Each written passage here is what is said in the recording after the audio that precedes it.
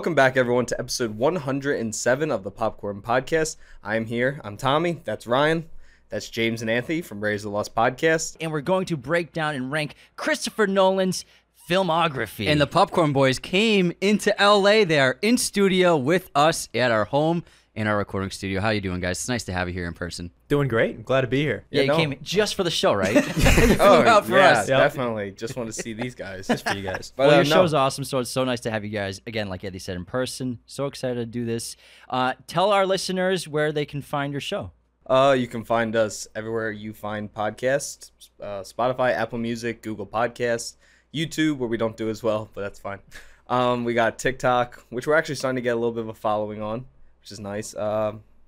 But yeah, you can find us anywhere. I think we're probably the best film podcast in the world. Get out of here. This isn't Get outta biased here. at all. Yeah. YouTube's tough for everyone. Yeah, It's my hard. mom tells me all the time how good our podcast is, so I feel like I'm doing great. Hey, our mom was our first listener, too, so I get it. I don't think my mom was my first listener. She still doesn't even listen. Yeah, she doesn't actually listen. What do you do? All right, well, Popcorn Podcast listeners, we've been on their show a few times. You can find us anywhere. We're very easy to find. Raiders of the Lost Podcast. Search that on any platform.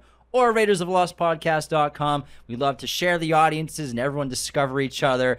And this is going to be a lot of fun. Share the load. Share everything. So Nolan's made 12 movies, boys. He's just been a favorite filmmaker of mine since I was a kid. Ever since Yeah. I saw, I guess, Batman Begins was my exposure Yeah. to him, I feel like. Maybe. Memento. Yeah. And then just we were hooked on him ever since then. So for him and for me growing up as a film lover, he's always been top tier director. Like whenever one of his movies came out, we were always there opening night. It's just been like that since the early days, and he's an incredible filmmaker.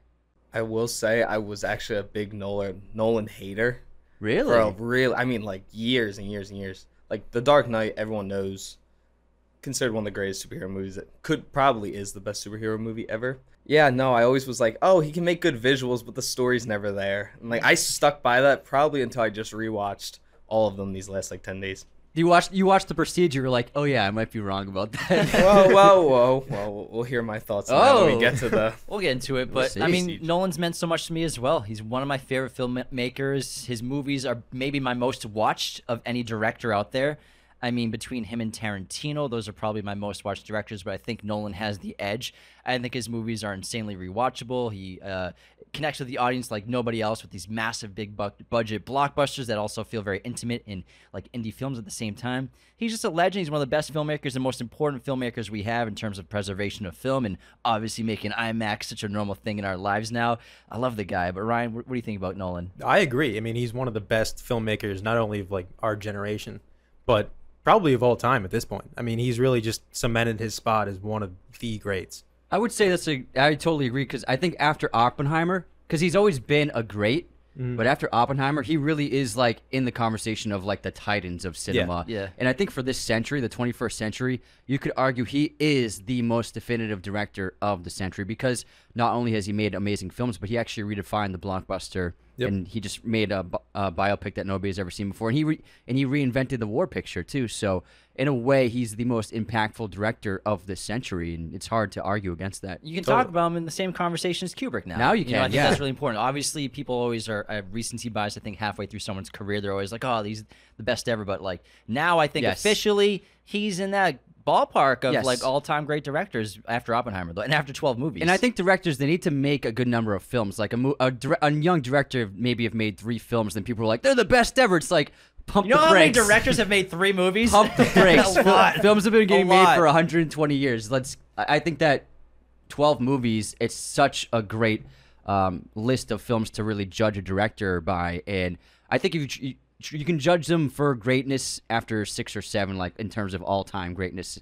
And he's just had that consistency that very few directors have ever had in history. And I think 12 movies, they're all incredible, and some of them are the best ever. And he's without a doubt like the greatest modern director. And anybody that can pull that many A-list celebrities for one single movie, I mean, Oscar winners for one scene. It's wild. Crazy. everybody absolutely just insane. wants to work with the guy. So Now, before we get into the rankings, how about we each say what our favorite Christopher Nolan movie is? Because I think these rankings are going to be just what we think are his best in terms of like kind of an objective bias sort of versus like my favorite Nolan ranking would be completely different than what I think his best movies are. So maybe For sure. what's everyone's favorite Christopher Nolan movie? I'll go first. It's Interstellar, baby. I love it.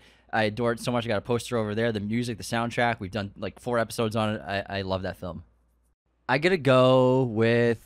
That's a good question. Just what's your favorite one? I mean, instinctually, I gotta go Dark Knight. That was a major part of my life getting into movies, and the Dark Knight's impact on me was so substantial that I just can't help but say, like, my gut feeling is just Dark Knight is the one for me, favorite. It might be recency bias, but Oppenheimer was just so goddamn good. I mean, every single scene, no matter who was in it, who just randomly showed up, everybody stole the show from each other. And the writing was amazing. It looked incredible. And just, again, the fact that Nolan does everything in camera as much as possible, and he just decided to make a nuke and blow it up. Like, I mean, the dude just has no limits. So I think I think it is my favorite one. It's a good answer. Yeah. Mine is either The Dark Knight, because I think it had the biggest impact on my life and like superhero movies in total, or Tenet, which I know is not everyone's favorite, but I have always adored Tenet. We love Tenet in this house. Okay, good. We love good, Tenet. Good. Yeah, no, I love Tenet. I saw it. It was the first thing I did when I came back from basic training, so I just have a lot of fond memories, and I just love the movie. We actually drove to San Diego to see it because it was the only theater open in California during the lockdowns. So we drove 2 hours to see Tenet, and it was worth it. 2.5 hours. 2.5 hours. It was. I'd do it again. The Red Robin before was great too. Yeah, we got Red Robin for it. But I think the movie does get a lot of hate because it's hard to grasp for the average audience member. But I think that movie's brilliant. All right, let's get into our rankings. Let's do it. It should be fun. And how about let's go in a circle? Maybe Anthony goes first, and we'll go counterclockwise. I would love to go down the first, list. yeah. And we'll go, I guess, we're going to do all 12, including following? Including following. All right, It's a so feature film, yeah. We'll go bottom up for everybody. Or do you think we should do like what we did with the Real Talk Boys, where we did the bottom, like, 6, and then... Oh, yeah, let's do bottom 5. Okay, so everyone will go one at a time, do your bottom 5. So this isn't a 17-hour episode, because it would be. And then we'll do the rest individually. I like that Down the idea. line. It worked out really well last time. Cool with everybody? Let's do it. You listeners in? Cool. All right, cool. They're in. They're in. think- Antonio. Okay, my bottom 5. Now, I mean, it's hard to rank them. It doesn't mean you don't like a movie, really. It's just all of his movies. I adore all of his movies. But to rank them, I have at number 12, Following, which is a really fantastic debut film. He shot that for $6,000 over the weekends with his friends. It's been available on the Criterion Channel for a while, and it's just been bouncing around Max and Amazon Prime if you haven't seen it. But it's a great mystery. It showed the early signs of what he liked to do as a storyteller really brilliantly, and he shot it himself by hand with film. Next up, Insomnia, which is a fantastic remake of the Swedish film. The Stellan Skarsgård actually stars in the original film, but it's a great thriller, great mystery. Al Pacino and Robin Williams are fantastic. Hilary Swank in an early role. But I love the tone. It showcased how well he can establish a dark tone, gray tone, but also pull you as an audience. Memento, I think it's one of his most impressive screenplays. Never seen anything like it before. I find it to be a very fascinating film. And when you watch it still on repeat viewings, you're still like kind of taking apart the puzzle. And it just, you can look at it in so many different ways. And it's just such a brilliant film. And Memento is what got him the job with Insomnia. So it was really important for his career for Memento to work. And then Batman Begins, I have at number 9, 12, 11, 10, 9. I love Batman Begins.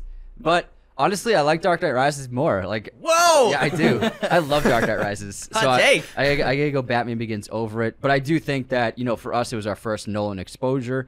Seeing this Batman film as like a 15-year-old, 14-year-old was mind-blowing. I love the score. It's one of my most listened to scores from Hans Zimmer and James Newton Howard. Really terrific opening act. The first 40 minutes is just the best 40 minutes in a superhero film, I think, in my opinion. And then at number 8, I have Tenet. I was just saying earlier, I think it's brilliant. I love the film. I think it's really genius. The themes he put into it, the technology, the science behind it all.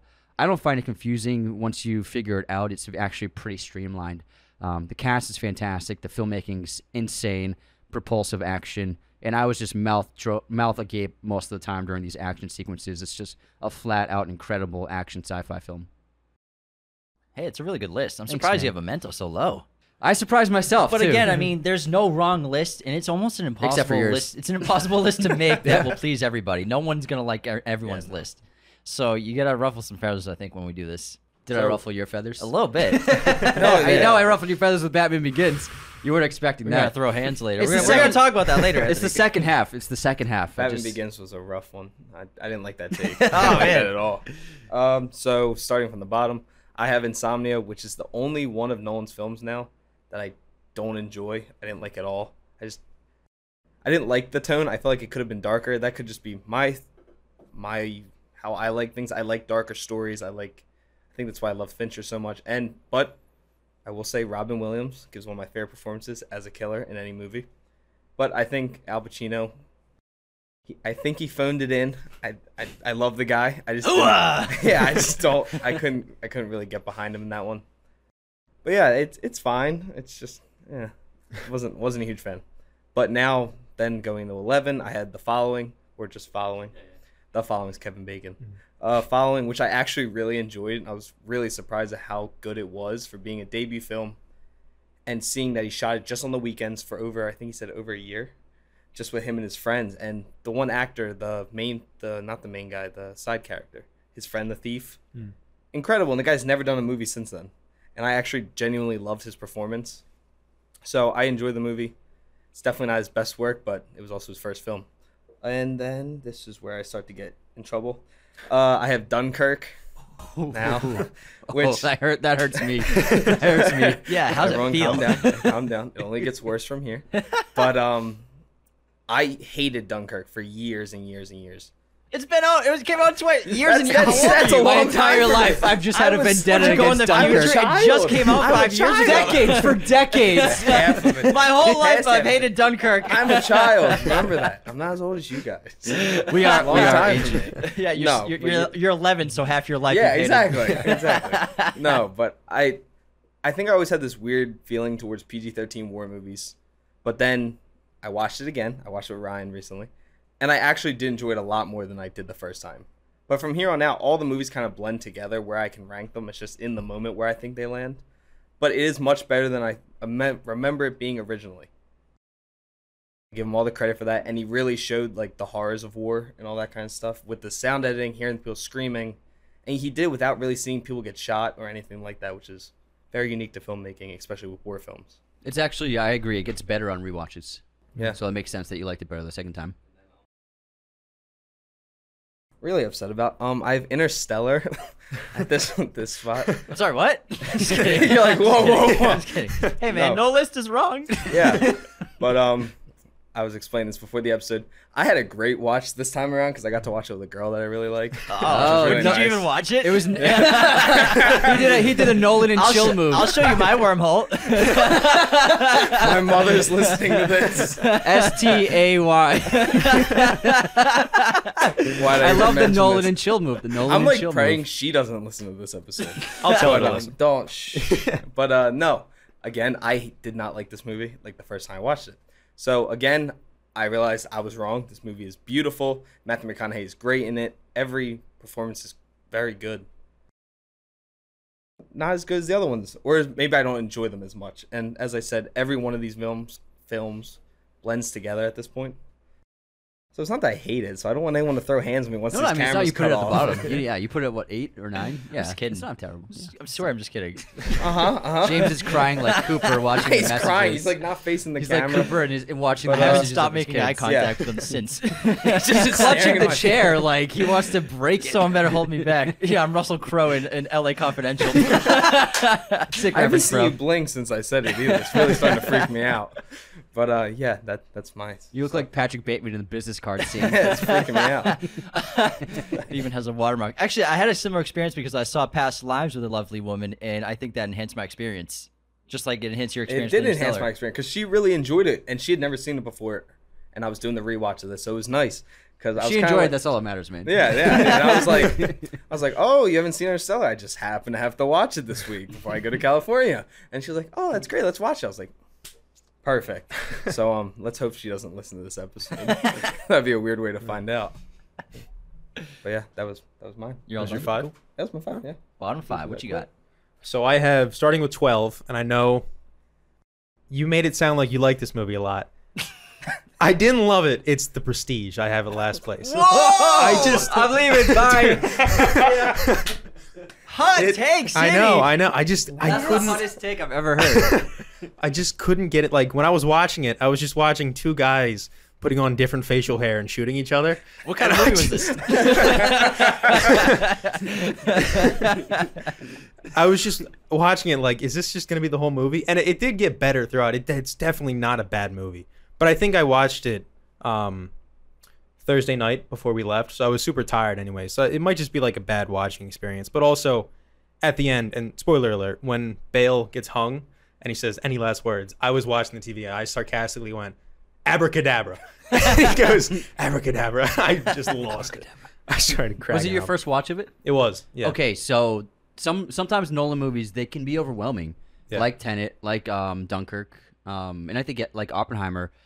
I've But heard it's much better on a second It watch. gets so rewarding on repeat viewings. Like it's a movie that's very intricate. Yeah. And I guarantee it might change your mind. Like over the next couple of years, if you give it a few more watches, Definitely. you might really appreciate it more. Yeah. It is Yeah. one that I want to watch again, as well as the next one, which is the one I also watched for the first time the other day. It's Memento. I didn't love it because I kind of figured out that it was what's her name's boyfriend who did it at the end. Like she just mentions the name and it was Jimmy G. So I just had it figured out like halfway through. And then the twist at the end where he does say like the guy, I forget the cop's name, but he's been making him do it the whole time. That was really, really good and I really liked it. But I think just as a whole, great performances, really, really cool concept, but it just kind of fell flat for me. But it's again one I definitely want to watch again. But I would say Memento is the hardest one to emotionally connect to in a way of all his films. I'm a John G. Christ. number I do not vouch for his answers. As Hey, not man, show that's what fine. the podcast Hey, I put Memento our at show is. Memento at 10, so it's just Ooh, one you off did for put this. Memento at Yeah. 10. There's no wrong answers here, boys. We're all friends for now. Except for the prestige answer. We're all friends while the camera's on. Number 10, I have Dark Knight Rises, which, again, not a bad movie, but definitely, in my opinion, the weakest of the Batman trilogy. And there's just so many scenes in that movie, just little parts that kind of throw you off. Like Marion, I always forget how to pronounce her last name. But when she dies in Marion the truck. Cotillard. Yes. Yeah. When she dies in the truck and just kind of takes like a deep breath and just It's I a will drops say her head. it's the worst It's death scene ever. just It's like- terrible. And for an Oscar-winning actress to do, I was like, It's so oh funny. man, that's hard. That's a Yeah. bad moment. I bet it's like the only one they had in focus because they Yeah. only shoot on IMAX film. They're or probably like, film. we have 2 minutes to get this shot. Just fucking shoot it. yeah. I've seen better fake deaths from 3-year-olds, but she is an amazing actress, I will say. Yeah, Oscar winner. She's incredible. But number 9, I have Following, which first movie, just iron out the kinks, and he did an amazing job. But I think shortest movie, there's a lot of stuff going on in a short amount of time. It's just very jumbled, in my opinion, but still really, really great and worth the watch. It's only, like an hour 10? So if Yeah, you're looking hour for 10. just a quick movie, it's really, really good. And then at number 8, I have Dunkirk. Because it's a really, really good movie. But I really, really like history. And it's just not the best at it. Like, he took so much effort into putting in real Spitfires and putting in French soldiers and French African soldiers and doing all that. But when you look at the beach, there's supposed to be 400,000 people on there, and there's like maybe 5,000 I hate extras. CGI, man. Yeah, That's like why. There's it's some CGI guys in yeah, there. No, they did cardboard cutouts. No, there's both. Oh yeah, the Yeah, little there's door. both. Yeah. Yeah. yeah. I think it's his one movie where his hatred for CGI really hurt him. So I think that's just why it lowers it down. Great movie, it just could have been better if he was willing to use some CGI elements to add just people. Yeah. All right. I mean, hey man, I don't hate your list. Yeah. Yeah. Hey, everyone's doing a great job. Stop being such a people pleaser. You're like, everybody gets a trophy. I'm both good cop and God. bad cop. I want everyone to like me, okay? It's my turn. It's my turn. And I'm going to preface this by saying I love every one of these movies. They're all amazing. And I'm going to start number 12. I have Following. It's great. I've only seen it once, but for a first feature film, it's really terrific. It's intricate. I mean, nonlinear storytelling is very confident thing to do for your first film, especially if you pull it off really well. So that's impressive as hell. Number 11, I have Insomnia. Again, when you're ranking Nolan's movies, this is a great movie. It's a really terrific mystery. Lots of great kind of playing with time. Starting to play with time a little bit here. Obviously in Alaska, there's no night at this time of year, so it's just like, am I awake? Am I asleep? So Nolan's always been playing with time in all of his movies, except for really Dark Knight and Dark Knight Rises. And number 10, I have The Dark Knight Rises, which in scope is one of his biggest movies. Insanely impressive. Anthony is angry as hell at me. Look at that face. You look like Bane. I love this movie again. I love it. you. But again, of all the Batman movies, I'm putting it third for Nolan's trilogy. But the scope's incredible. And like, who is it? Tommy Ryan saying the little things here and there in that movie, just like, you notice them. It takes you out of the experience a little bit of how great of a filmmaker he's a great filmmaker, but there's little So you're things. saying he sucks at There's making little movies. scenes in The Dark Knight Rises that you seldom see in a Nolan movie. I wouldn't call them mistakes, but more of kind of taking you out of the Like what? illusion of being in a movie like that. The death of Okay, yeah. Talia al Ghul. I Like, little agree. things like I that. agree, yeah. And then some of the background some of the fighting is off in that movie. It's a little slow. There's a few Yeah. fighting sequences where some of the guys are like, they're not even fighting that hard. It's like the Last Jedi fight. Yeah, it's like exactly like that. Yeah. And you never see stuff like that in Nolan movies. Usually he has all that stuff trimmed up. But I think the scope was so big of a movie that they were trying, we got to film. Next up, I have Tenet. I really enjoyed Tenet. I've seen it, I think, 5 times. We did a great episode breaking it down because a lot of people were confused about it and still are confused about it. I think the soundtrack's incredible. It's the first time he didn't work with Christopher Nolan with Hans Zimmer since he's been working with Hans, who took over for Batman Begins and then after The Prestige, because David Julian was his composer for Memento and The Prestige. But Tenet's awesome. The ideas are impressive and massive, and I love this new sort of, not exactly time travel, but time inversion, these kind of new rules you've never really seen in a movie before of not traveling technically through time to a specific point, but inverting through time, which has already been set. It's already happened, going forwards and backwards. This concept of this organization, Tenet agents, do they even travel through years of time, or are they just constantly inverting, reverting? Do they ever leave that point? So I think it's a great Bond movie. It's Nolan's Bond movie for sure. And John David Washington's an awesome lead in. I love that movie. And obviously Arpats, so charming. Yes, And then number 1, 2, 3, 4. Yeah, my next one, which will be number 8, is Memento. So I think I got a little higher than everyone so far. Wow, you put it over some big ones. I think it's just such an impressive script for your first official feature in terms of he made Falling, but like an actual studio picture. He's got like $3 to $5 million to work with now. He's got a solid star in Guy Pearce at the time. He wasn't super famous, but he's really great in this movie. And it's a really complex script, telling it forwards and backwards at the same time. Really just one character piece. How do you entice an audience to stay invested the whole time? Every time I watch it, I get something new out of it. I see new things. It's complex, incredible filmmaking. I love the black and white and the color filmmaking as well. And I think it's a really special mystery and has a great twist conclusion at the end. And I love it. Nice so picks. much. Nice picks. So that's my bottom 5 of all my favorite Nolan movies because they're all my favorites. I like Excellent. your list the most so far. Thank you. I appreciate it. I like yours, except Tenet. It's okay. It's okay. It's okay. All right, Anthony, why don't you lead us off with your number 7 on your ranking? I'm going to go with The Dark Knight Rises. I think it's really epic and so much fun. I love Bane. I love this version of Catwoman. I think Anne Hathaway did a really fantastic job.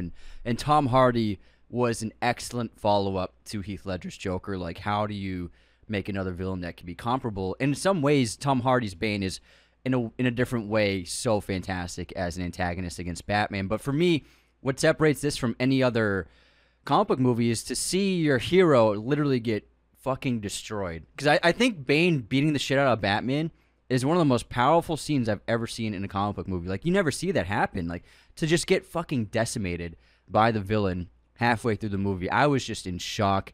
I love the score. This is when Hans Zimmer did it on his own, so James Newton Howard didn't complement it with Bruce Wayne themes. It was just Hans on this one. But some of my favorite music to listen to is the Dark Knight Rises music. I just think the filmmaking is really phenomenal. That opening scene, there's a lot of IMAX film used in this movie, so this grand scale, I just think it's really cool. And I like the idea of holding the Gotham City hostage. I think that was a really cool plan to see. There's no skybeam, there's nothing crazy, but you do need to have some high stakes being the third film. I think that Nolan came up with a really cool concept for the conflict, and I just really adore the film. So well said. Well, Thanks, man. Why do I gotta follow that up? You're going to move it up your list now? No, it's still there. still chilling. So I guess I like this movie more than everyone else here. I have Memento Memento, just because, as you were saying and everyone else said, it's a great script. And after the first act, I was kind of like, oh God, like, am I not going to enjoy this? And then by the third act, I was like, this is one of the best movies I've ever seen. Like, I was so invested, and the final 15 minutes are incredible. Guy Pearce is so charismatic on screen. Everything about this movie, I love. I love the mix between color and black and white, everything like that. I love the tattoos, just like the decision to have that be the way he remembers his notes and everything like that. I just love it. I just think it's such a cool concept, making it from the short story. Guy Pearce is incredible. And yeah, I think this is when Nolan really was like, you want to see what I can do? And he just showed everyone how good of a director he can be. Great pick. So I think for my number 7, I have, and just to preface all this, everything from here on out is a great movie. There's no bad movies. He's never made a bad movie, but the rest of these are like all you like The Prestige, man. solid.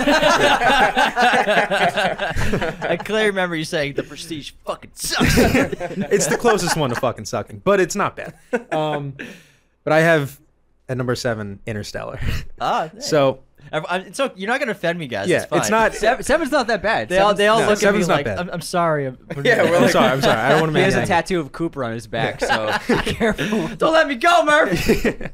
But I think this one, as a viewing experience, 10 out of 10. It's incredible to look at. But I think the story as a whole, although there are really emotional scenes, like the scene where obviously he's talking to his kids as they're growing up, just watching the videos. It's one of the few movie moments that's ever made me tear up, let alone cry. But as a whole, I think it's just a little weak in the story part of it. It never did it for me. As much as I love watching it because it just looks incredible and all the space stuff and black holes, it just looks amazing. The story just never really grabbed me like it grabbed a lot of other people. So I think that's why it's a little lower on my list. But again, definitely not a bad movie and just a super fun watch if you're sitting with friends or something. How old are you guys? I'm 22. I'm 20. Did you guys see this in theaters, Interstellar? See, I think I if you did. guys saw it in theaters, it would have been a crazy. It was one of my favorite cinematic experiences of my life. It was like a really special movie to see, like at an IMAX theater. I'd never seen anything like it before. I feel like a lot of people, they didn't see a lot of movies like in theaters, and it's kind of, I feel like when I see a movie in theater, especially like that, like Oppenheimer was like a life-changing experience. I don't know about you guys. When I left that theater and I was like, the first time I was like, What's not a life-changing experience for you at the theater? It's a good point. I mean, Mission Impossible, my life didn't change. But Oppenheimer, my life changed. That's 7 millimeter. I highly recommend next year's the 10-year anniversary. See it in theaters. They're going to do a re-release. Yeah. Are they? See Interstellar in IMAX. Definitely will. I think it'll change your opinion on it. Not that it's low. I mean, 7's fine. 7's great. 7's fine. Yeah, Old Boy's re-releasing this month. Isn't Oh, it? yeah, August. I'm excited. I'm excited to watch that. Oh, we're we're seeing going to be that. great. Yeah. Have you guys ever You haven't seen it? seen it yet, right? No. Yeah. Save it for theaters. Yeah. Save it for It's theaters. my Definitely top see 10 that. favorite all time. Did it change your life when you saw it? Yeah, was it kinda. life-changing again? Yeah. Yeah, pretty much every movie changed my life somehow. All right, anyways, like we gotta get this moving. My turn. My number 7 on my list is Batman Begins. I adore this movie. You know, I feel like every time I think about what's my favorite superhero movie, I always go to either The Dark Knight, but also I love Batman Begins, and I think it might be my favorite of the trilogy, maybe my favorite superhero movie of all time. I adore this film. I think the first hour is the best hour of a superhero movie possibly ever. It's an incredible first act, the best kind of creation of a superhero in terms of the origin story, as well as the nonlinear storytelling of Bruce as he becomes Batman, then switching to linear about an hour in. I love Ra's al Ghul as a villain. The music, like Anthony said, is some of the most listened to of my life. This might be maybe my most watched movie of all time. It's just an ultimate comfort movie of mine. I really adore it. It's my favorite origin story of a character becoming a superhero, and like seeing what drove a character like Bruce Wayne to take on the persona of this Bat vigilante. What led him there? He's a fucking ninja. It's so cool. Training on a glacier. It's awesome, man. I love this movie. I think it's for sure my favorite. Tech for Batman as well. And I mean, Alfred is my favorite Alfred, and then bringing Lucius Fox in, I think that's a huge benefit to this trilogy of all the recent Batmans we've gotten. I think having Lucius and Alfred together as kind of like the father figures of Bruce is really important to this trilogy. But I think Batman Begins, for me, it's got a special place in my heart forever. It's my favorite origin story too. I think it's the best superhero origin story we've gotten. I think it's great. How Great old were pick. you when it came out? This one? 15. 15. Yeah. Yeah, we're born in We, 1990. so we were prime age for it. Yeah. It was made for us. it was a life-changing experience for me. I know it was because apparently every movie you see in the theater is life changing. What was it? 05 it came out. Oh, Yeah, five. it's I Yeah. was 2. And you didn't see it? So why is it on your top of your list, man? No. It's a life-changing experience. All right, Anthony, what do you got for number 6? Next round. Number 6, I have Interstellar. Interstellar is great. I love it. Everyone looks at me because before the show. Oh yeah, we want to make sure you get your feelings hurt. Everyone's it's so funny.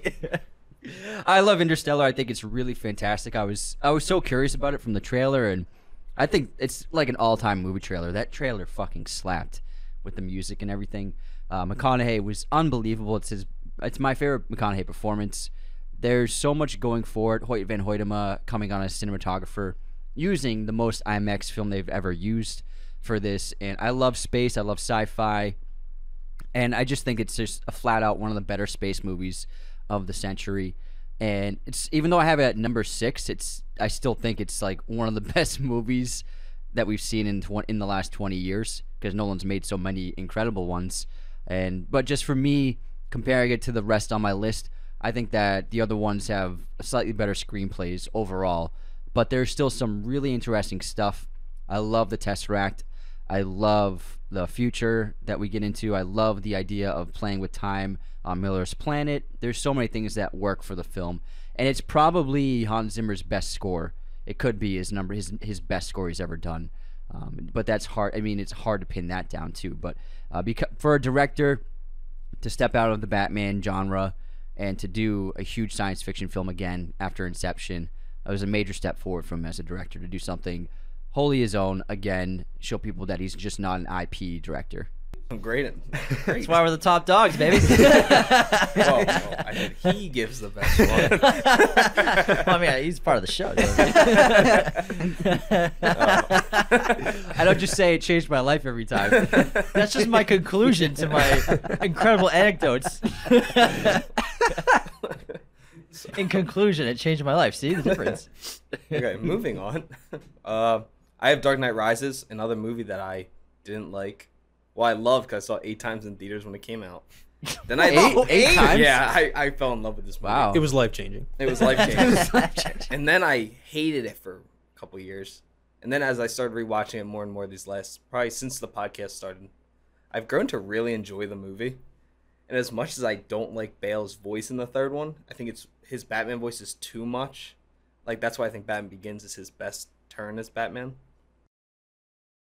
But having to follow up The Dark Knight and having to follow up Heath Ledger as Joker and all that, they made it work somehow with someone that I was not sold on playing Bane with Tom Hardy and everything like that. And I just think the movie's really well done, and I love the ending, except for the whole scene with Robin, which I think is one of the dumbest scenes ever. I love that. I love it.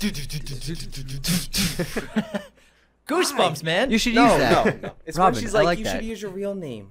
Say like, I guess you don't want to say Dick. But the theater erupted. Everybody was like, "Ah!" That was fan service. That Yeah. was 100% Yeah. fan Yeah. I service. think we had different theater experience. I don't think anyone cheered in my theater. Oh, we erupted, man. Dude, our theater was a madhouse. Well, Yeah. he always puts like those canon things in there, like Anthony brought Breaking Batman's Back. That's a famous canon event. But Nightfall. even the guy Reese, who's gonna tell everyone who Batman is in Dark Knight, his name is Mr. Reese. So Mr. Reese, people think that he might be Edward Enigma in a different, like he might be the Riddler. Oh, interesting. Mr. Reese, Mr. Reese. Oh, So like little things like that, he always Nice. peppers in. I feel like. Mr. Reese. No, I think it was just like just being like a big Robin fan, like just with the comics and everything. I just wanted them to say one of the actual Robin characters' names, not just say Robin. 'Cause But that's something like that's for the mainstream. yeah, no, It's not for it comic makes readers. sense. Like if they Who's your said, favorite Robin? Oh God, this is a hot take. Jason Todd is my favorite Robin, which is no one ever agrees with me on. But I've never cried a comic except for Death in the Family, and I think Jason Todd's so much fun to watch as Robin because I love like the little gray area kind of hero, and just seeing someone that Batman Lee has to be like, okay, you're grounded from being Robin. Like you can't do this because he's breaking people collarbones. He's almost killing people all the time. Like I don't know. I love Jason Todd, so yeah. I wish they said Jason. That would have been cool. See, if they said Jason, I would have been like, "Who the fuck is Jason?" Oh my god, I would have screamed if I would have just been me. Because we don't know the comics. So I don't know anything about Robin. I was just curious. I would have been like, I "Why did they them, say I'm his sorry. middle name's Jason? What the fuck does that mean?" You're like, is that supposed to mean something? Yeah, it would have meant nothing to me. Yeah, no, I get. Yeah, it makes sense. My number 6 is going to be Batman Begins. I think fuck's wrong with that? Amazing start to the Batman trilogy. He just immediately hit the ground running, especially with Bale and Liam Neeson as Ra's al Ghul was a great villain, especially going for Ra's al Ghul in the first movie. It's a pretty ballsy move considering, but I think he really, really pulled it off. Just everybody in this movie is fantastic. Alfred's great. Lucius Fox is great. He just really brought Batman to the screen. Not like no Batman has ever been before, like no superhero has ever been before. It was the most realistic, and probably still is the most realistic superhero movie, just because, you know, Batman gets the shit kicked out of him, especially throughout the trilogy. Like, breaks his back, but other than that, he has no cartilage left throughout the end of the trilogy. I mean, he just makes it so grounded and so real, and gives a great explanation for everything. It's just a great movie, great start to a trilogy. That's a good point. How he didn't do Joker first. I'm sure the studio was like, "You don't want to do the Joker." Yeah. Nolan's like, "I'm gonna do my own thing." Even Matt Tease Reeves it. did it in his first one, which I think was a mistake. Now everyone does the Yeah. Joker. You know, well, I mean, he just teased the Joker in the first one. The card was so great, just having the card. No, I'm talking about Oh, at Matt the end, Reeves. Dark Well, they Knight shot it. Begins. Yeah, it was No, I know great. they shot They it. shot it. No, They but like as deleted the it. main villain. No, but yeah, but they wanted to put him in there. They shot They it. did. You know, what I mean, They I did think shoot they a still whole made it. You know what I sequence mean? that They made the decision to do it. Yeah, but I think that's a great point. That not doing Joker, the obvious pick. You gotta set up the franchise. You gotta set up the world. I And think they Ra's did a is great job. not a huge villain. Like, he's big in the comics 'cause he's kind of like a big bad, but I guess like mainstream, I wouldn't say he's even in the top 5 villains that you'd pick. Like Mr. Freeze, Bane, like they all come to Yeah. mind. Mm-hmm.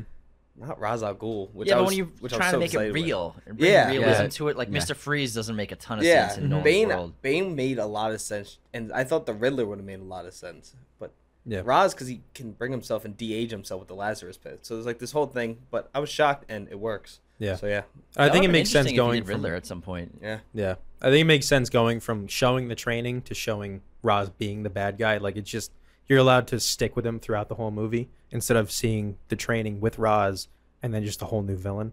So I think that it makes it work even better that he's through the entire movie. I love it. All right, my number 6 is going to be Dunkirk. I think this is maybe the best war film of the century, and from a craft of filmmaking standpoint, I've always thought it was Nolan's best film until I saw Oppenheimer. In terms of like filmmaking, it's just astounding. You know, like Eddie said, changing the genre up of war films, like you said, not showing anyone getting shot, really, just a few bullets here and there. In the beginning, I guess someone gets shot in the opening, right? Yeah, the one 4 person. guys Two get shot. of us guys. out the squadron. But yeah. aside from Yeah. that, it's more about the soldiers themselves and the fear of being on that beach. And then the triptych storytelling is so fascinating. And I know a lot of people didn't pick up on it the first time they saw the triptych storytelling with 1 week by beach about, and then 1 hour in the air, and then about a day by water. But just having the balls to just do that in a war movie at the same time is making a great war epic. So I thought it was really clever. But also only Nolan does stuff like that. And he's got to figure out a way to play with time because, he didn't do it in Dark Knight Rises, really. He didn't do it in The Dark Knight. He did it obviously in Interstellar and Inception, but he's probably like, how can I get time into a war movie? But I think it's just brilliant filmmaking. Some of the best cinematography from Hoyt van Hoytema we've seen in the last several years. So much IMAX footage and IMAX film used in this movie. It's exceptional. It's an exceptional film. Great pick. All right, we're on to number 5, right? Yes, sir. Number 5, I have.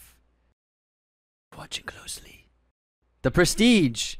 I think it's one of Nolan's best screenplays, and I just love. I'm a sucker for period pieces, and seeing Nolan do a period piece is so intriguing, which is why Oppenheimer was so cool to see, because he's known for Batman and sci-fi most notably, and so to see him go to the early 1900s it's just fascinating.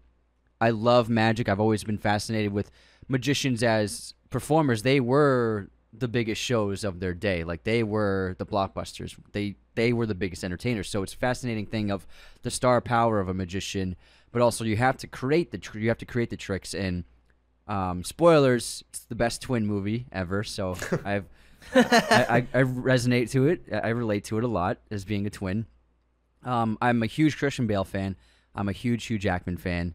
And so seeing them share the screen together was just really dynamite. Michael Caine's fantastic in it. But I think it's one of his most intelligent films.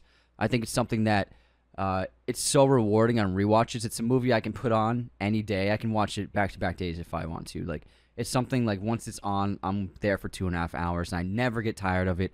David Bowie is great in it as Tesla, Andy Serkis, Rebecca Miller, and then Rebecca Hall and ScarJo are just also fantastic. And I really adore the film. I think it's one of the best on his filmography, and also it's kind of an outlier until Oppenheimer came, of being the period setting. I mean, technically, Dunkirk's a period. Yeah, setting. sorry. Dunkirk. Idiot. Whoa. Hey. Sorry, as my Dwight Schrute came out. Yeah. It's okay, man. It's okay. Who hurt you? You, emotionally. So I've realized I made a mistake. What'd you do? I only said 4 at the start. We're supposed to do 5. Do 2 in a row. Yeah, Okay, I'll just do back 2 to in a back right row. here, What man. were they? Oh, yeah. Counting's hard. Yeah, it is really hard. I did Batman Begins at 6, and it's my favorite portrayal of Batman ever. The origin is incredible. It's the best origin story ever done. I don't want to rehash everything everyone else has said. It's his best Batman voice. I think the Batman Begins suit is better than the Dark Knight and Dark Knight Rises suit, which I know is not loved. I agree. Okay, great. And I think the introduction of him in the Batman suit is one of the coolest superhero scenes and one of the coolest Batman scenes ever done. When he first comes down, the guy's just screaming like, "Where are you?" And he turns around, oh, Here. mwah, chef's kiss. But yeah, I just adore the movie. I remember I moved to my new house when it came out. I was literally just sitting on like a mattress watching it on our little box TV, and I loved it.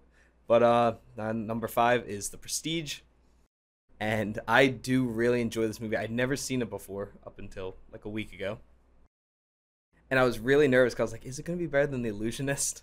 Oh, it's way better.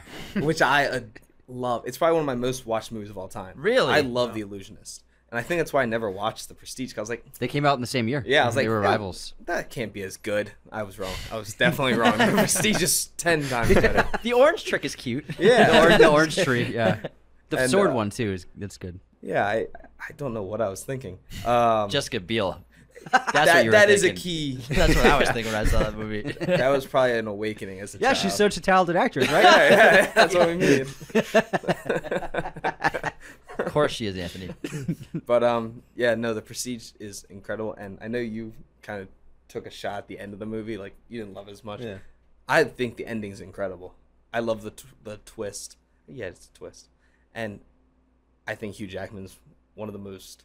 I don't want to say underrated. He is actors, underrated. but I think Yeah, I think underrated. so. Like everyone loves him as Wolverine, but Prisoners, it's one of my favorite performances ever. Him in that role, and Christian Bale, it's one of the best actors ever. I love him. So yeah, that's mine. All right. My number 5, I have. This is probably higher on my list than it has any right to be, but I have Insomnia at number 5. I mean, I just love this movie. Like, I watched it. It was the one time I got COVID, and I was quarantined in my room for 10 days, and I was just watching movies the whole time. And I just came across it on HBO, I think, and I just started watching it and immediately fell in love with it because of the setting alone. Just Alaska in that summer months where the sun never goes down. It just looks incredible throughout the entire movie. Incredible setting. And I also love when a comedic actor is taken and put into a not just serious but villainous role, and Robin Williams did that perfectly as the killer in this movie. I think all around Hilary Duff was great. Al Pacino definitely hamming it up a little bit, but still really fun to watch. Hilary Duff? Duff? Disney Channel? Hilary Swank. That's who it is. Different Hillary. I was like, Gotcha. who's going to correct him? At least I didn't say. It would have been really bad if I said Clinton or something. Elizabeth Myers in Insomnia? Hillary Swank. That's right. Again, she was great. Everybody, the whole cast is really good, and I think it was just a really good mystery movie. And I think the mystery kind of takes a backseat, because if you look at the poster, you see Pacino, Hilary Swank, and then Robin Williams as uncredited, so you know he's going to be the killer. But I still think it was a really, really fun detective movie. It was just really fun to watch, especially watching Pacino's detective character go through all the stuff of his backstory and how he did some bad stuff in the past. I thought it was done really, really well. So I just really, really liked that movie. Sometimes the thing with Al Pacino is because he's so famous and because he's done so much great work, sometimes it looks like he's just not trying in a way. But I think it's kind of just because he's so great, you can kind of lose the performance sometimes in a film like that. But I think he's brilliant in it. But you have to, I guess, watch it a few more times to really see what he's doing completely, because I think he's fantastic. But I understand what you're saying, where because he's so iconic, he's so legendary, he's in a way he's become a meme. Yeah, definitely. So it's like you look at him in a different way because of that. I think so. I respect you putting up that high, though. That's cool. That's great. That's a great pick. Thank you. You should watch the original too. It's really great. I do want to watch the Yeah, original. it's awesome. My number 5 is also The Prestige. Nice. This is one of my favorite Nolan movies to talk about. We did a great episode, and it's one of my favorite we've ever You're done. great at plugging episodes. Well, I just want to let people know, if you want to listen to more episodes, if you haven't, we've done it. But just in general, of all the Nolan episodes we've done, that might be one of my favorites we've talked about, because there's so much to break down with The Prestige, and it's a really great book to film adaptation. I think it's the rare exception, I've brought this up before, where it's the better film than book. I don't think I've ever seen that with anything else when it comes to adaptations. The book's really good, but the movie, Nolan just brought it to different heights. And I love the mystery, and it's complex, the nonlinear storytelling. And Nolan, he does, even though people find it confusing, he tells you the rules when the movie starts. He tells you exactly what's going to happen in a lot of ways. He does that with a lot of his movies, even though people say that they don't really understand what's going on. If you watch the first 4 minutes closely, are you watching closely, then you'll kind of understand the whole movie in itself is a magic trick, and the whole character lines, arcs of Borden is, we already spoiled it. The Borden twins is a magic trick in general, and Angier, but the characters are great, the story's great. We talked about plenty. Great period piece, wardrobe, sets, everything is awesome. Great mystery and phenomenal twist. Didn't see it coming at the end. It was awesome. Thanks, guys. All right, Take pick. it off. Number four. Number 4. I actually just watched this last week. Inception. I love Inception. I always have. I think it's one of Nolan's best films. It's one of my favorites. If I was gonna put, if I had to rank my favorites, it would probably be top 2. Actually, I really adore it. It was very impactful when I saw it. I think I was 20 when it came out, and I'd never seen anything like it before. That hallway fight is still in a league of its own. And there's just so many incredible action sequences and visuals. And the CGI still looks better than most of what you see today. But also they did so much practicality to go with the CGI, which is why it looks so good. It's a really incredible story. I love science fiction, and this is up there for all-time science fiction movies, I think, of all history of cinema. It's really, really magnificent movie. I love the idea of playing with this VR, playing with simulations, because that's where we're going as a society. So this is the film, I think, best simulation movie by far. It's an incredible score by Hans Zimmer. Leo is like perfectly suited for the action movie archetype that Nolan likes to write in many of his movies, and he had never really done it on this scale before, but man, he just works in that role so well. And then the ensemble cast is absurd. Cinematography, won the Oscar for Wally Pfister. It's his best shot film as a cinematographer, so I just adore Inception. Still the only science fiction films Leo's done, right? For science fiction, it's the only one. Yeah, just Inception. The Beach? The Beach, yeah, it's not that Oh, yeah. great, man. Beach, not beaches. Yeah, The Beach. Yeah, this one, it's not sci-fi. That's just a weird movie. It's a mystery movie. It's It's like a druggy the, mystery movie. It's the only DiCaprio miss and the only Danny Boyle miss. The Beach. Before we continue, though, I want to say that on Spotify, I'm going to put everyone's rankings. Oh, And nice. So everyone vote on Spotify who you think has the best list. So we'll put that. So make sure I'll put everyone's list. I'm sure you're gonna put your team first. No, Yeah, his name was the first option at the top. I'm gonna do an order of the draft, so I'll be last. Best for last. Wow, so modest. I'm so so modest humble. guy. Oh my god. Take it away, pal. Number 4, I also have Inception. This movie, it's iconic, and the entire cast is phenomenal from top to bottom. Cillian Murphy, I love him in this movie. He's good. He's He really really good. is good, and I think I saw him as Scarecrow when I was a kid, but this was the first one I was like, oh, I really like this guy's acting, like just this role. Leo, I never got to really see him do like gun work and all that kind of stuff, and he looks so natural doing it, which is made me very happy, because I was like, oh god, is Leo gonna be able to pull off like looking like an action hero? And he really does. He actually does a great job with it. and just everyone. I'm mainly going off the cast. I loved every single one of them. Christopher Nolan made a movie that I can watch over and over and over and over again. Yeah. You ever seen Blood Diamond? Yeah, I've seen Blood Diamond. Very cool, Yeah, he's great He in doesn't that look with as the great in Blood Diamond. I will say Leo is the most awkward runner I've ever seen. The way he runs, he's just like got that lanky like. It's almost as funny as when you see Timothy Chalamet walk. You like, Yeah, you know he's got a it's- weird walk. He's got like duck legs. He's got like really, his like knees are out wide. Like you know, it's Timothy Chalamet walking. Like if you saw it in public a bit. That's my one knock on him as Paul Atreides. Is like Paul wouldn't walk like that. he's got a funny stride. It's like big dick energy stride, but also like my legs are too long for my body. Gumby legs. Yeah, he's got Gumby legs.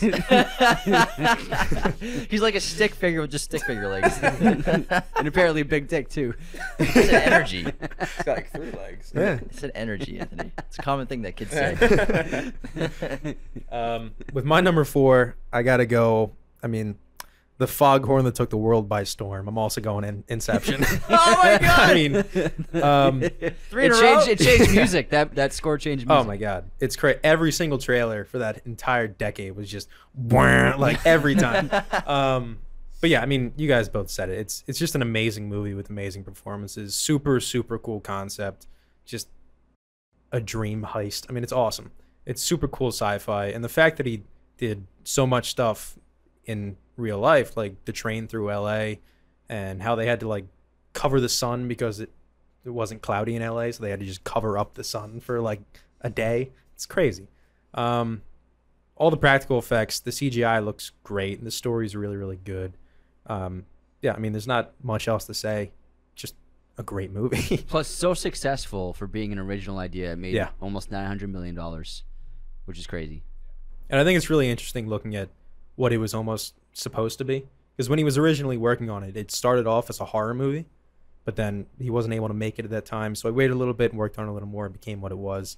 But they also talked about making a video game out of it, which I would still love to see. Play that. Yeah, he looked into it. He ended up not committing to it. But there's what's interesting. There are some horror elements to the film Yeah, that work definitely. really well. Oh, Maul's terrifying. Yeah, the scissors and when she stabs Ariadne, there's some horror elements for that work. Really, I would love to see the horror version.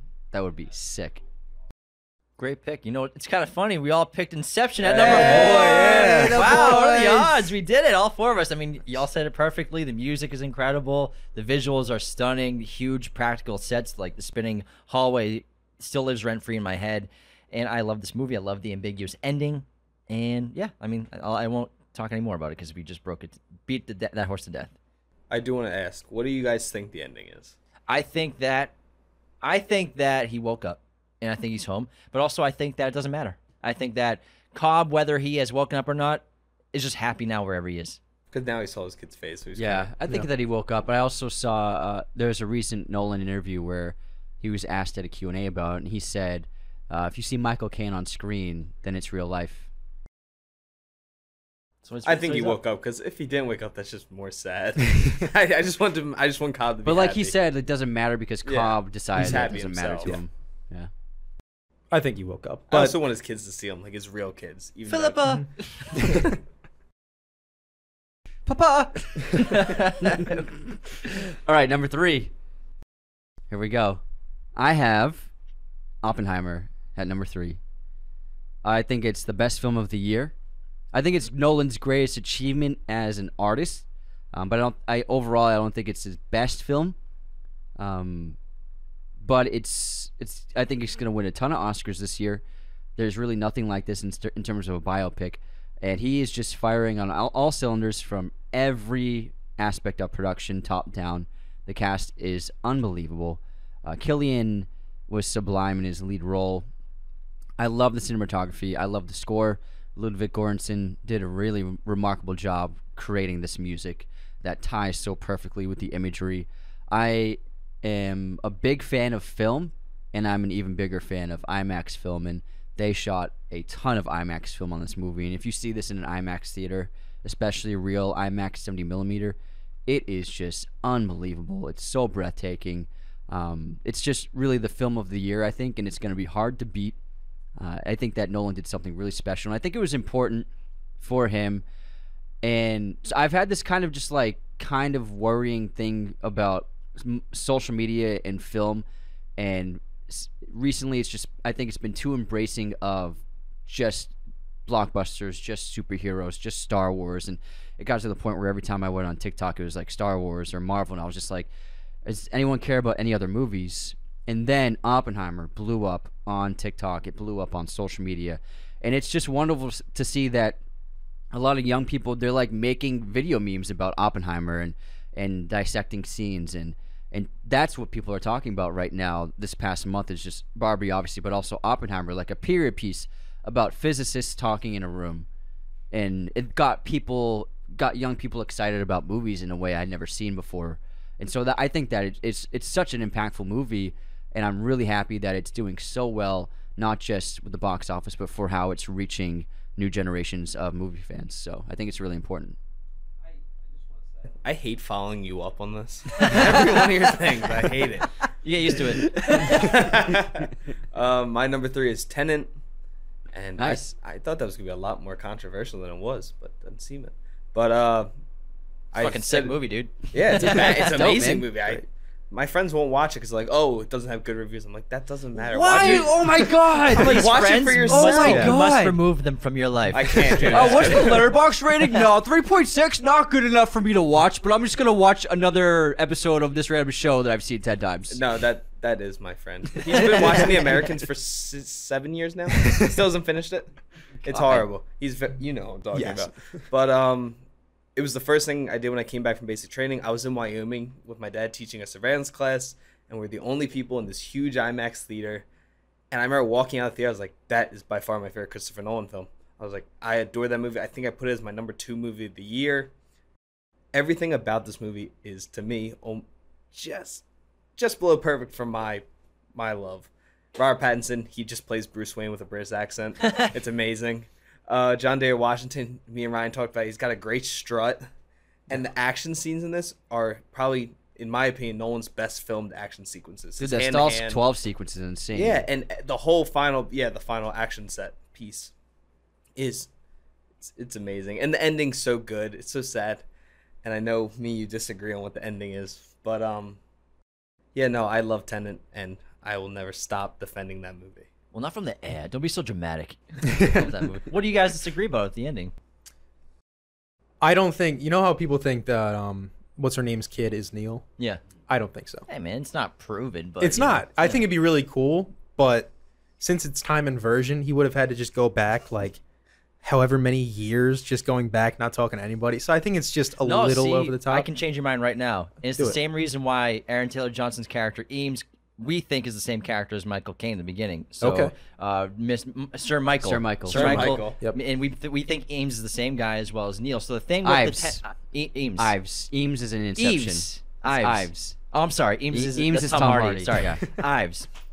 So when you think about Tenet and Tenet agents who spend their entire life in organization, don't think about them inverting or reverting for long periods of times, like on a ship for 30 years. Think about it; they're constantly going back and forth in the same time, so they may never leave the same year because maybe they're spending a week reverting, spending another month inverting, spending 2 days reverting, spending a day inverting. So they're constantly just think of a Tenet agent just going like that. They never really progress with the timeline of normal people. But they're aging. But they're aging, hence why Neil maybe in 5-10 years, protagonist takes him under his wing and trains him up to be a Tenet agent, goes to school. So constantly inverting, reverting. And then with Ives, you can say he never lived past the year 2020. Exactly. Yeah. He's always been there. He's always yeah. been part of the organization. Yeah. Maybe he runs Tenet now. You don't know. So Yeah. when you think of Tenet agents, don't think of I made a clip about this, and someone's like, what's it called when they stitched us, and the opening was like, this guy he did my bit, and he's like, what an idiot, this is the worst take ever. And I'm like, oh, can't wait to see what this guy says. And then he did everything. Not saying that that's you, but the way he attacked us about it. But he didn't think like a Tenet agent. They are not traveling 30 years at a time in the future and then reverting 30 years. Right. If that makes sense. Okay. Mind blown? I think It's making a you're little right. bit of sense. Yeah, I yeah, got you. So there's going Just like watch this. our episode, bro. So if this Oh is my God. so if this Shameless is time, they're not moving with time. They're just chilling. You know. Just going Yeah, back. so little Sir by little. Michael, I like to look at it as Sir Michael.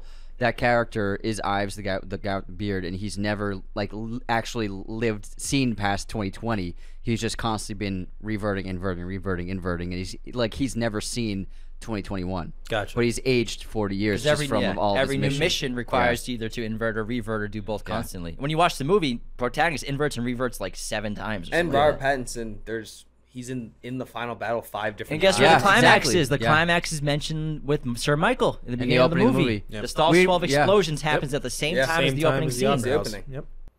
So there's Bada really bang, like bada 6 boom. Neils walking around. Yeah, there's 6 Neils. I was counting them. I was fine. It's like, It's crazy. man, the more Rob Pattinson's, the better. I was The like, problem I is, love it. the problem is a lot of people look at it as time travel, and that's Yeah, that's what it's confuses not. them. But it's not time travel, because time travel, you're just being put into a different time period. You just transported there. But inversion is you actually like move. You're flowing in time in inverted. Cool, man. All right, what's your number 3, Jim? Interstellar. Nice. See, I got to be objective about this. I'm putting Interstellar number 3 because it's sensational filmmaking, one of the best science fiction films in recent years, as well as blending these really interesting aesthetics with CGI and animation, with miniatures as well, not to mention predicting what a black hole would look like with the help of Kip Thorne, the physicist.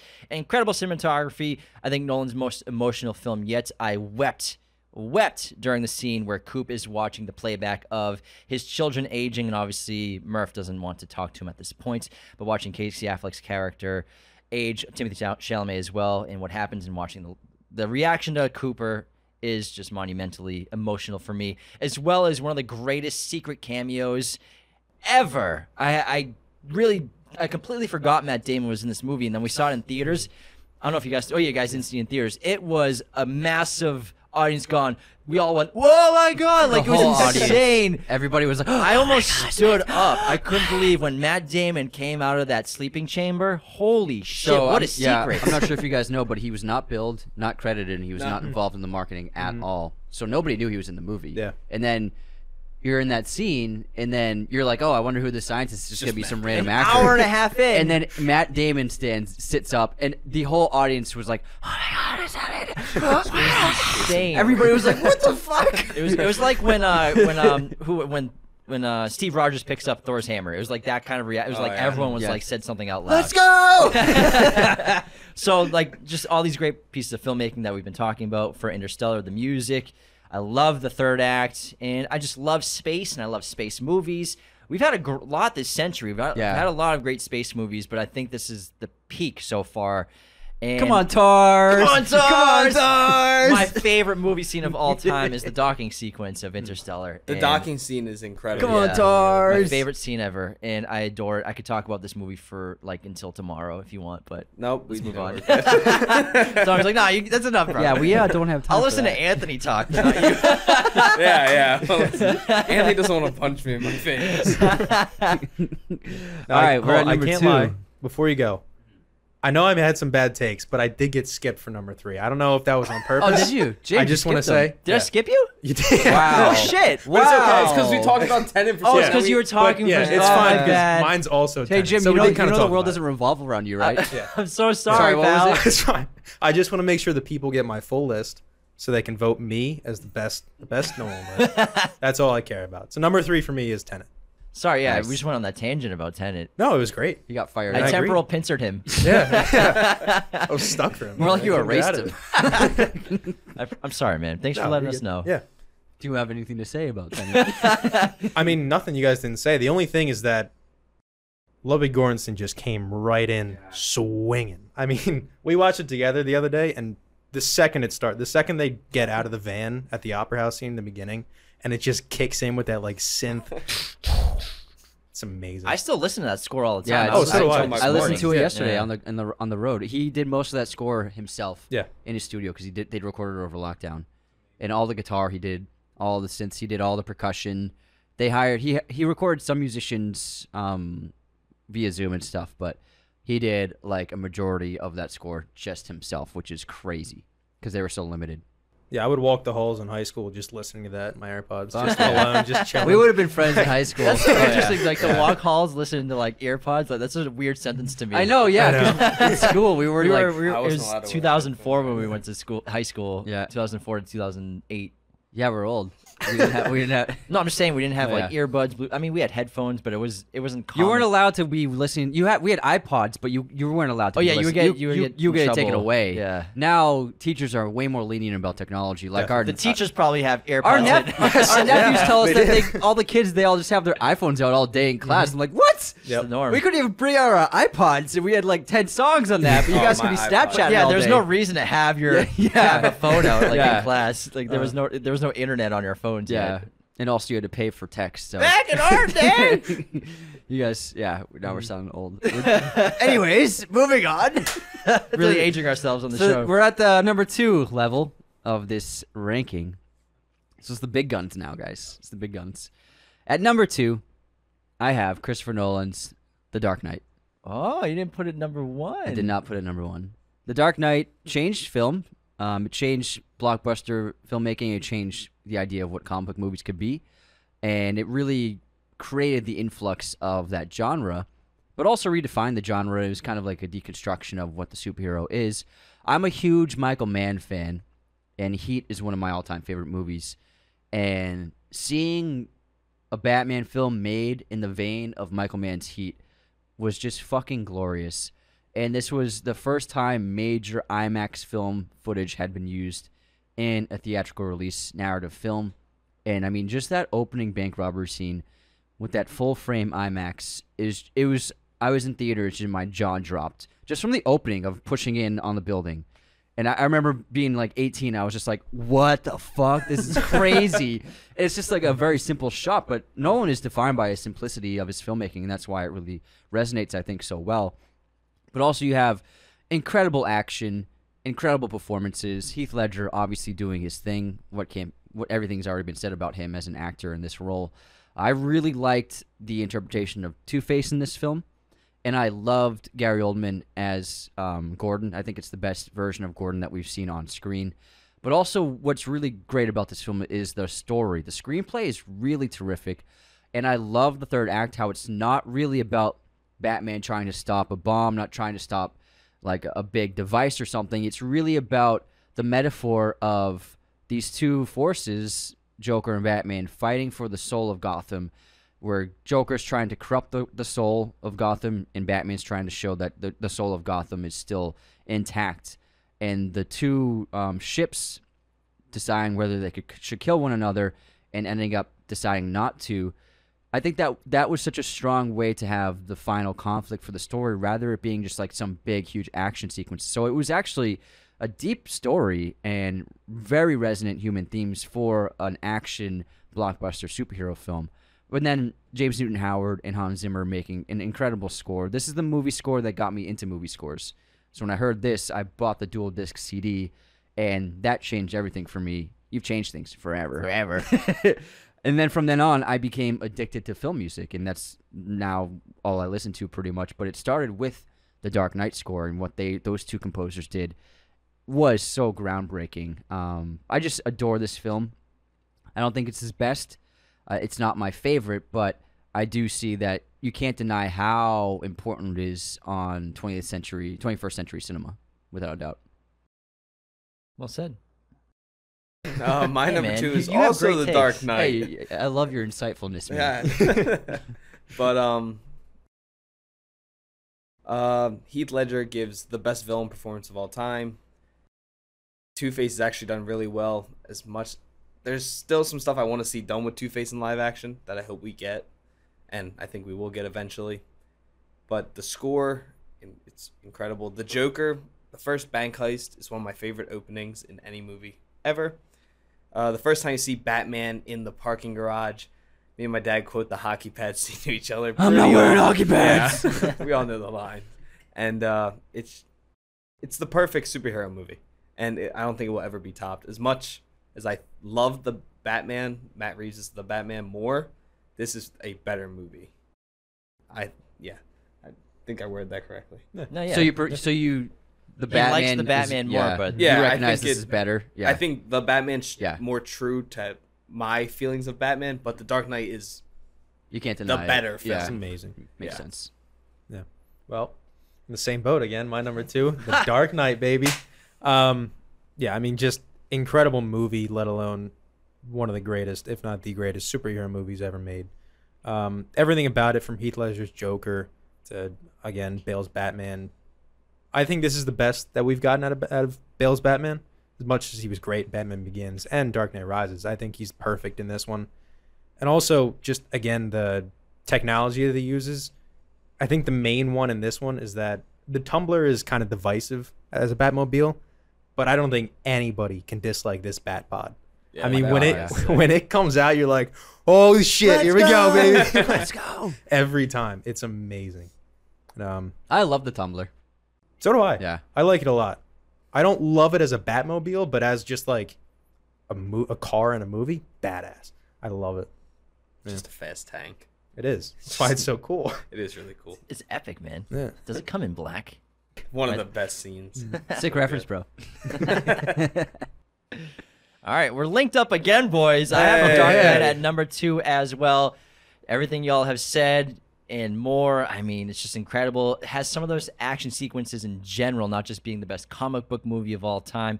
I mean, that under highway sequence when the Joker's trying to take out Harvey Dent, it's incredible. They destroyed Pittsburgh and then put it back together. They said, sorry, here's some money. And it's incredible, and this movie's sensational from beginning to end.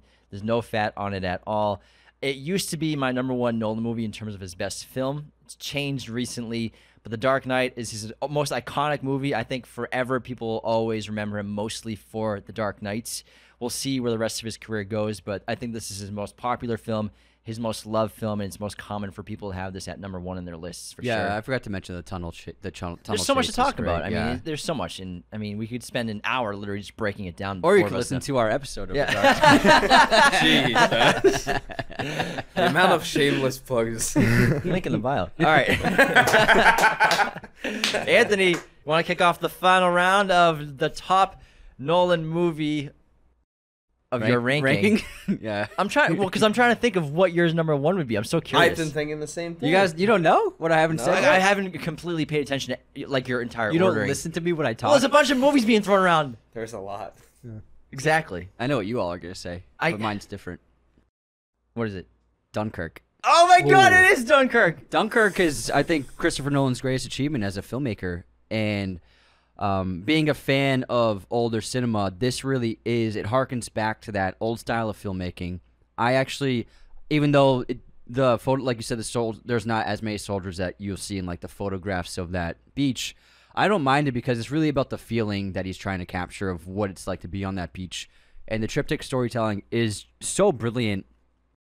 And it really makes sense for how you're going to tell that story to show the feeling. The whole point of the movie is to put you in the shoes and put you in the perspective of each of these environments and each of these kinds of soldiers, whether you be beach, air, or water. And this movie kind of plays like a silent film most of the time. It's just imagery, it's just cinematography and editing, and that's it.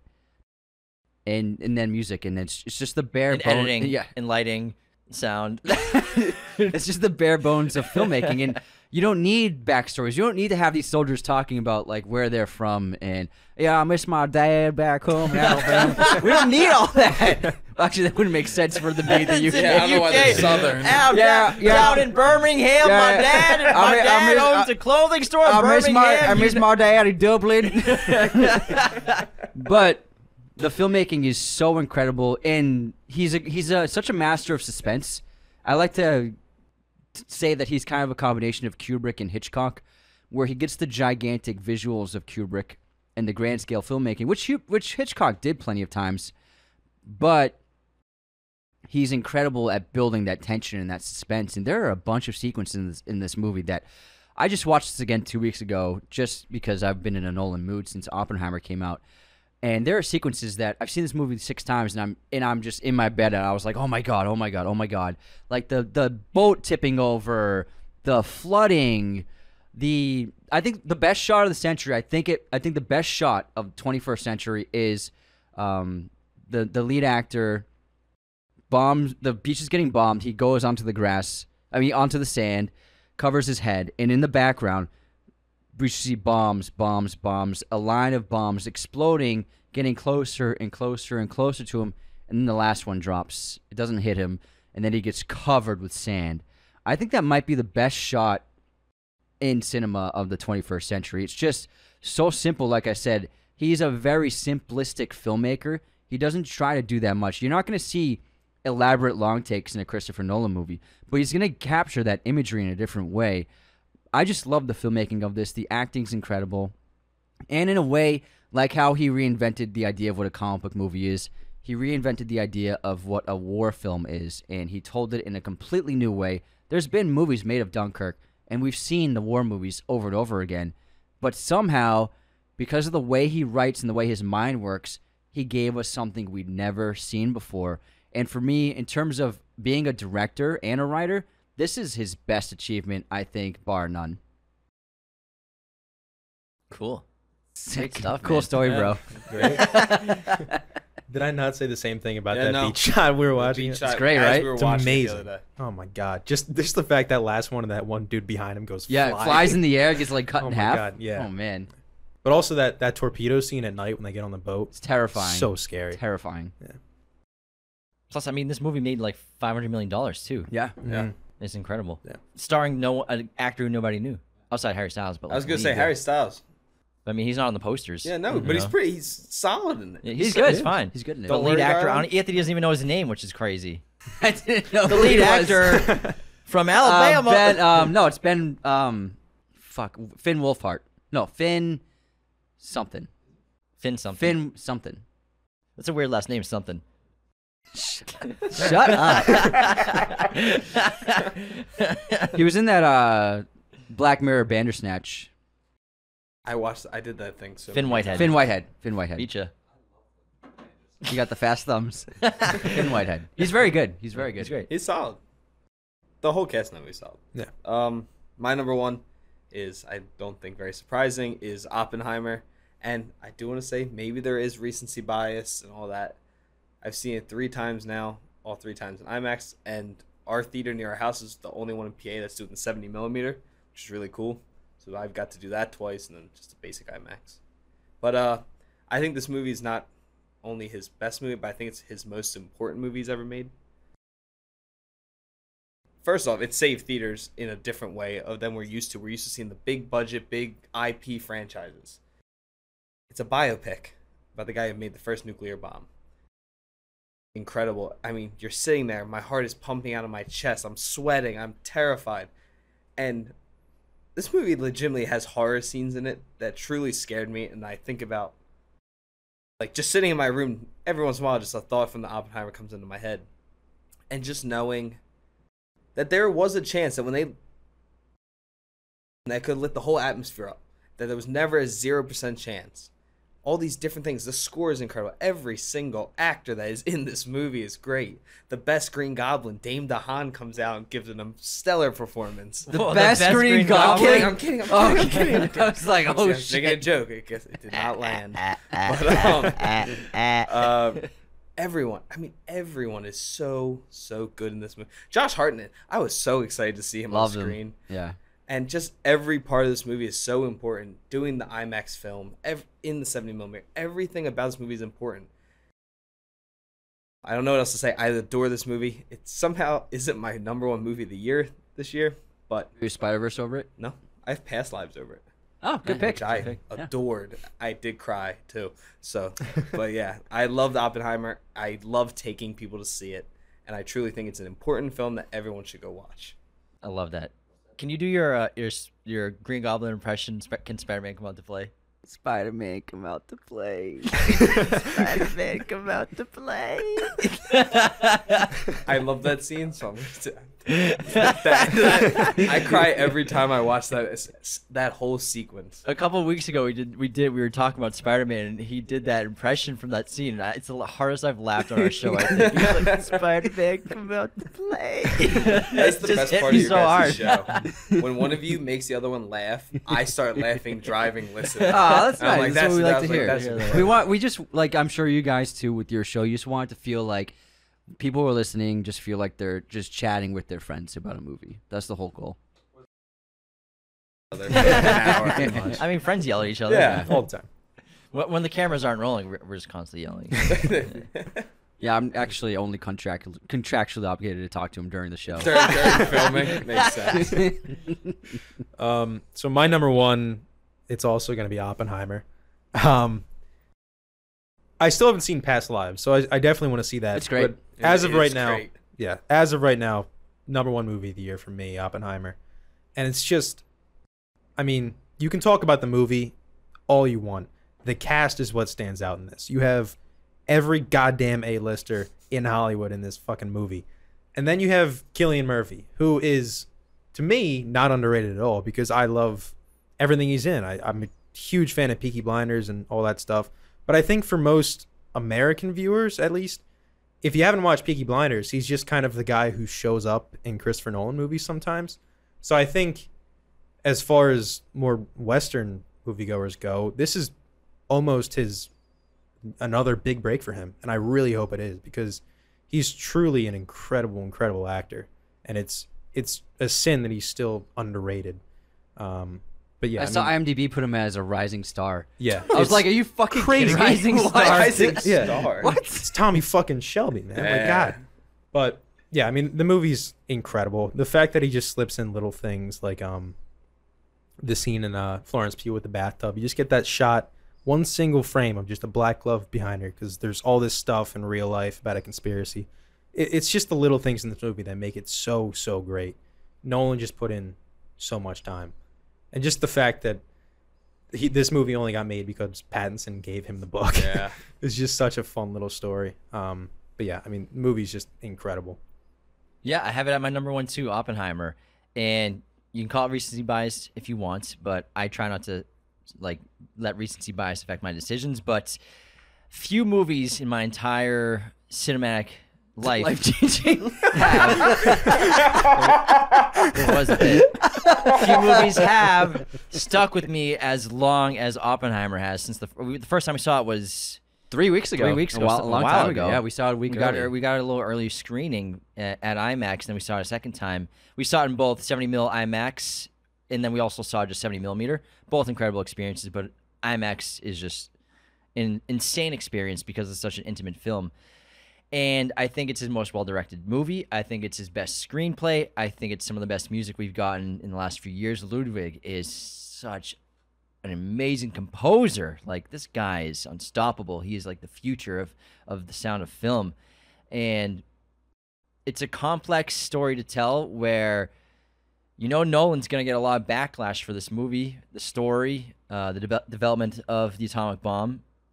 And you got to give him credit for not only staying true to what he wants to do as a filmmaker and storyteller, but also to give a lot of context that maybe people don't know about the project and why it happened. But then, like Anthony said, he made this movie about a bunch of physicists talking in rooms for the majority of the film, and then a bunch of delegations with a potential cabinet member, and then Oppenheimer with a bunch of lawyers. And it's insane that is easily the best movie of the year. And It's not even close. it really isn't. I'd be shocked if it doesn't win Best Picture and win 8 awards. We could talk about it for hours. Downey, nobody mentioned Downey Yeah, yet. Downey's Oh, incredible. yeah. You know, Downey's Downey's incredible. sensational. It's his best performance, I think, in his entire career. And then Chaplin was my favorite of his, but this overtook it. But this movie is sensational in every way, and the practical filmmaking of exploring what the quantum mechanics, the quantum realm would look like, and trying to stay true to only practical filmmaking. And the quantum realm is not just an MCU thing. If anyone's curious, it exists. The MCU didn't invent that. Someone came after us after that. Quantum realm is not invented by the MCU. And I'm just still thinking about the visuals, still thinking about the Trinity tests. So many scenes, like you said, just pop into my head. It's still with me, this movie. Even though I've seen other movies in theaters, I've seen like 5 movies since I saw Oppenheimer. I'm still thinking about Oppenheimer. I've seen maybe 10 movies since then. I still can't get it out of my head. And I think that's why right now I'm putting it at number 1 on my Nolan ranking. And it's just insane, sensational filmmaking. I've never seen anything like it before in my life. Mad respect, man. Great pick, guys. Very cool. Wow, that's awesome. I like how we had pretty different lists. I think Yeah. everybody, except we had a couple that 2 we rounds where we yeah. all had the same. So 4 But- we had Inception, and but, then 2 yeah. we all had Dark Knight. Dark Knight. And Otherwise, Chris they were Nolan. very different lists, so it was cool. Oh, I did want to say something on the show. I don't know when this episode's coming out, but just want to congratulate both of you on Midnight Ruin. Oh, thanks, That is thanks. awesome. I was very excited for both of you. I don't know why. My mom probably had no idea what I was talking about. I came downstairs. I was like, "Oh my god, Mom, look at this!" She's like, "What the hell is this?" I was like, "Oh, it's the guys from Raiders of the Lost podcast. It's their short film." And she was like, "Oh my god, that's so cool." So yeah, Aw. I want to congratulate both of you. I thought it's really special. Thanks so much. Yeah, so our short film that we made in December and January, we've been waiting to hear back from film festivals that we've been submitting to. Finally heard back from our first one. Got in. We made it to the semifinals of the Rhode Island International Film Festival. And it's legit. It's an Oscar qualifying, it's a BAFTA qualifying, and it's a Canadian award qualifying festival. So it's like a top tier festival. So we're very happy about it. So we didn't win Best Short, but we came in the top 4 for Best Short, which is really exciting stuff. It's incredible. Cool. So Yeah, thanks. yeah, Thanks, it is appreciate incredible. Great job. Yeah. I'm very proud of both. Hopefully the first of many. Yeah. And I'm sorry if anyone's curious. I know y'all want to see Midnight Ruin, our short film, but you cannot until after the circuit of festivals of submissions ends, and then we can hopefully maybe 6 in months or so. 2024. Yeah. It'll definitely be public viewing. Absolutely. Our short. So just give us some time, and we appreciate everyone's patience. But we finally have some news about it, so that's nice. In the meantime, you can watch, one of our Christopher Nolan episodes. Oppenheimer became our number biggest one. episode ever. Wow. That Really? thing popped. Wow. Yeah, it destroyed. It was a huge It episode. blew for us. up. But we love talking about we love talking about Christopher Nolan. We always find excuses to do it. And I mean, how many episodes have you guys done on Nolan? One. Yeah, I What'd think you do? just Just- Oppenheimer. We at this point. I want to get more into doing episodes where we talk about specific directors, because normally we just do like the once a week. We started doing the film spotlights, which are fun. They're like 10-minute episodes, just like short, something we know won't get a huge viewership. But we mainly just do episodes once a week, and it's normally a movie we're reviewing. So I think we'll try and start getting more into doing specific directors, specific actors, like how you guys do your actor spotlights and all that, which I do want to say are my favorite episodes you guys Oh, do. really? We're I doing probably Killian listen- next week. What was that? We're doing Killian Murphy next Oh, week. Awesome. Hell yeah. That would have been fun. Big breakdown. But no, I would like to do more of this. So we've only done one Nolan review actually. Do This more. is number 2. Yeah, people Do like more. him. Yeah, Yeah, people he's a big love guy. Nolan, and I've learned that people love Batman. Yes. All of our Batman episodes. Yeah. The Kill. bangers. Yeah. Comic movies, they destroy. Batman kill. episodes kill. Spider-Man Nolan movies- episodes destroy. Nolan and Yeah. Batman always Spider-Man- destroys for podcast numbers for anything. Spider-Man was the Always. first episode of mine because at this point it was just me. Ryan hadn't joined me yet. Mhm. It was we were at I was probably getting like 100 listens an episode, and then I did a Spider-Man when the first trailer came out. Did a review of it, and that episode got like 3,000 views. I like Nice. freaked out, and I was going crazy, and so I always I'm very thankful to the MCU for that. You're like, Yeah. I'm rich. I was like, mean, yes, we've gotten plenty of views. $5. for I the made it. MCU, yeah. Yeah, we've milked the MCU for everything it's worth. Oh yeah, no, the MCU. Also, Lord of the Rings. Yeah. And Harry Potter. Yeah, we milk a lot of things. We But- milked Harry Potter. Yeah. This is a lot of fun to do this crossover episode. It's posting on both podcast platforms, right? So we're going to drop it at the same time, same date. And so where can our listeners find the Popcorn Podcast? Plug it. So you can find. We both have our own private Instagram. Yeah. Yours is rferran12. Just Ferran_12. No R. Mine is Tommy_Cresta. It's the_popcorn_podcast on Instagram. Stay tuned for more updates on our short film, which we just wrapped filming, which was The Effect. Congrats. A lot of fun. Acting's really hard. Crying on camera I'm not acting while in your anything. your best friend's directing you is always a experience. So funny. But we are very excited to share that with you. Very personal story to me. And yeah, just go check us out everywhere you can find us. Spotify, Apple Music, Google Podcasts, YouTube, TikTok, Twitter. Even though I make like one tweet, it's always about the Phillies. But yeah, keep supporting us. We're very thankful that people want to listen to us still, and very thankful we get to work with such amazing people. So yeah, continue listening to our show and Raiders of the Lost podcast. Yeah, and Popcorn Podcast listeners, you can find us everywhere, every platform. Raiders of the Lost Podcast. We film everything on Spotify and on YouTube, on Apple, Google, wherever you listen to podcasts. We're very easy to find, like I said at the beginning of the show. We have our own website, raidersofthelostpodcast.com. Huge on TikTok, getting pretty good following on Instagram, YouTube. Find us everywhere. We do like 4 episodes, 5 episodes a week. So It's a lot. we make an insane Yeah. amount of content. But it's our full-time jobs now, which we're very grateful for all the listeners. So thanks for tuning into this crossover. Guys, it was so fun to have you in studio in Los Angeles. It was hot as hell today. The AC was kicking in the Yeah. studio. It saved our lives. Thanks for joining us for this crossover. It was so fun. Everyone listening, take care. Have a wonderful day. And again, don't forget to vote on Spotify who you think has the best rankings for Christopher Nolan's. I'll put everyone's on Spotify, multiple choice. There's no way I'm winning with Dunkirk at number 1. There's no way. I'm bottom. I'm gonna be bottom. I'm calling it right now. You're taking that L. 4th place. Taking that L. I'll take it. I'll take it. Win. That's all right. All right, adios. See you next time.